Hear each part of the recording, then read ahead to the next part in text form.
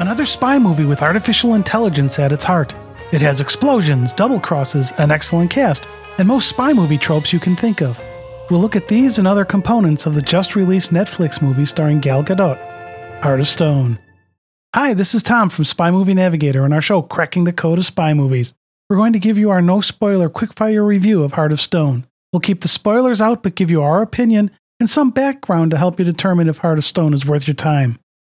Plus, we'll give a brief comparison to Red Notice, which was Gal Gadot's last spy movie for Netflix. Before I get into this movie, though, I will say that Heart of Stone would be better served in a theater instead of streaming, and we think that action looks better on a larger screen. So the official website for Heart of Stone gives a synopsis of the movie as this, quote, Gal Gadot stars as Rachel Stone, an undercover spy for a shadowy peacekeeping agency that uses a cutting-edge AI called the Heart to stop global threats. Okay, so AI is at the heart of this movie, as it was for Mission Impossible Dead Reckoning Part 1. And we're very concerned that every spy movie is going to have AI at its core. We don't think that'll be a good thing because a lot of people don't have a clue about what AI can and can't do. And you know the movies are going to exploit that. That said, they do a fairly good job in Heart of Stone with how they portray artificial intelligence. It's a good thing because this movie wouldn't hold up at all if it didn't. And as the tagline from the Netflix site says, the AI here is called the Heart. Fortunately, it does work. So, again, we're going to talk about this movie without spoilers, which means we're not going to give away any more about the plot. We will say that this is an action spy movie, and it has a lot of action sequences. I mean, the 20-minute pre-title sequence is almost all action. It kind of reminded us of No Time to Die in that it was 20 minutes as a pre-title. Now, part of the reason the action works is because Joe McLaren is the stunt coordinator here. And she has a lot of stunt experience from acting as well as being a stunt coordinator. She's got experience in 2 James Bond movies, Red Joan, The Man from U.N.C.L.E., Doctor Strange in the Multiverse of Madness, and many more. Heart of Stone needed somebody with her experience for the action sequences to work, especially the scene shot in the Alps. So we're very glad to see her taking on this role. Now, in an article for Screen Rant, McLaren talks about trying to do as much of the stunts as possible with practical stunts while limiting the blue screen stuff. And she pulls this off. The stunts in this movie, for the most part, do work. For instance, in Heart of Stone, we see speed flying. Well, we just saw that in Mission Impossible Dead Reckoning Part 1. But here, in Heart of Stone, there's a twist that's done differently than what we saw in Mission Impossible. And that's actually fairly common here, where we'll see something, we kind of recognize it a bit, but there's a twist. Now, you know, here at Cracking the Code of Spy Movies, we like to look for these types of influences where one movie may influence another. So other than the speed flying we just mentioned here, there are many scenes in this movie that make us think they were influenced by The Spy Who Loved Me, On Her Majesty's Secret Service, really the whole Mission Impossible series, Kingsman, The Golden Circle, and many more. As an example, there's a cyanide scene that called us back to Dr. No, but it's handled differently. Now, because we want to keep this a no-spoiler discussion, we won't break down each of the trope types, but it was nice to see some of these influences from other spy movies, but we liked the fact that they were handled differently and they weren't just direct copies. Now, we know that most spy movies have what were, at least for the time, high-tech tools of the trade. And there aren't too many gadgets in this movie, save for the Heart itself. I mean, there's communication equipment and stuff like that you see everywhere. But we have to give them kudos to a callback to a very old piece of technology.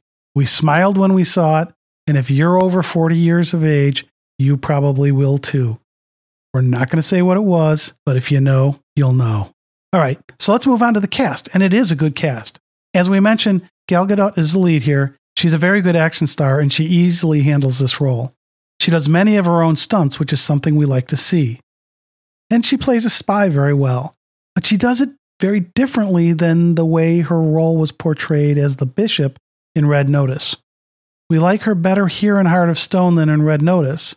She was good in both, but we like this version of a spy a little bit better for her.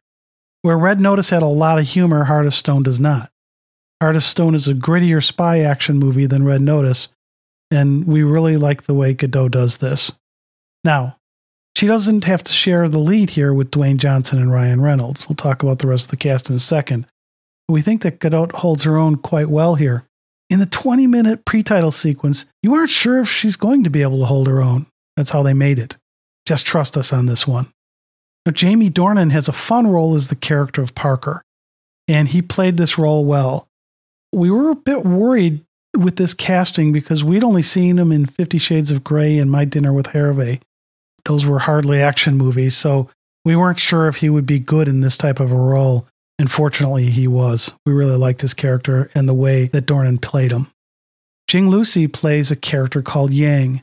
This is a role that doesn't have a lot of speaking part to it, but she has to show a lot of fairly varied emotions. German actor Matthias Schweighöfer does a great job in the wonderful role of Jack. Schweighöfer is starting to make a name for himself here in the US after starting out mainly in German productions.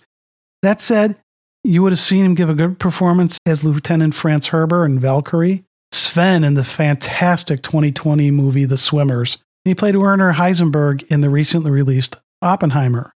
He's one of those actors to watch out for here because his star is rising.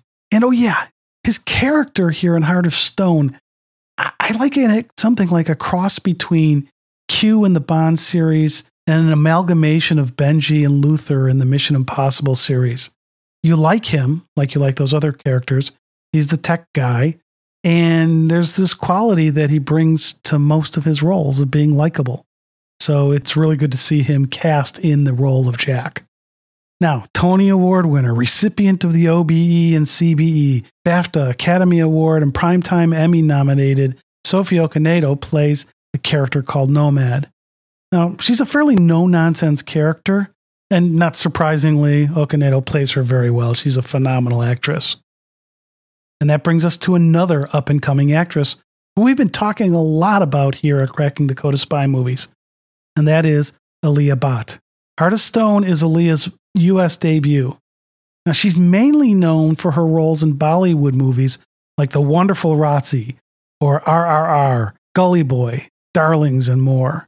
She's also been announced to become a member of the YRF spy universe in India. So it's really good to see her in the role of Kaya here in Heart of Stone. She has many scenes with Gal Gadot, and there's wonderful chemistry between the two actresses. And we really, really like Alia Bhatt as an actress, and we're very happy to see her make her U.S. debut here. Now, there's a very large cast to this movie, so we're going to stop there. The rest of the cast does give solid performances as well. Now, one thing we really liked about Heart of Stone is the portrayal of the female spy lead. It doesn't matter to the plot at all that Gal Gadot is a female. Rachel Stone is a very good spy, and her gender doesn't matter. Now, this is diametrically opposed to how they marketed the absolutely terrible 2019 redo of Charlie's Angels or the 2022 Jessica Chastain movie, The 355. Both of those movies made a big deal about the fact that they had female spies. And we weren't a big fan of either of them, although we really hated Charlie's Angels. The 355 was passable, but it still wasn't a great movie in our opinion. Now contrast that to something like the 2021 movie The Protégé, which starred Maggie Q. That doesn't focus on her being a woman. I mean, yes, she's a female, and that's her role, but the fact that she's a female doesn't consume the movie like the 355 or Charlie's Angels did. And it's nice to see Heart of Stone take that same approach here. Now, we really only have two concerns or issues with Heart of Stone, and they are related. We don't think the writing was as tight as it should have been. There were times where they seemed to have some issues connecting the dots.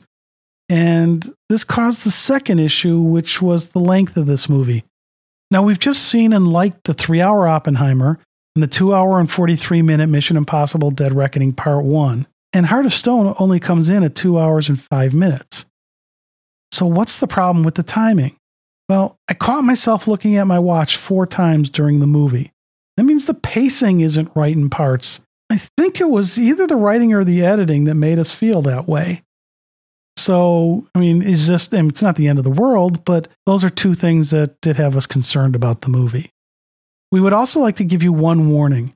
If you're watching Heart of Stone with headphones or earbuds on, we strongly recommend you turn the volume down at about 1 hour and 36 minutes into the movie. We wish we had. It gets very loud there. We also know that Heart of Stone is not getting the first day Rotten Tomatoes audience scores of Red Notice. This is a very different type of movie than Red Notice, so if those fans were expecting something similar, they're going to be disappointed. Given that and the timing/writing issues we mentioned above, we did like this movie. Would we say it's our favorite spy movie of the last 3 years? No, but it's better than a lot of the others we've seen.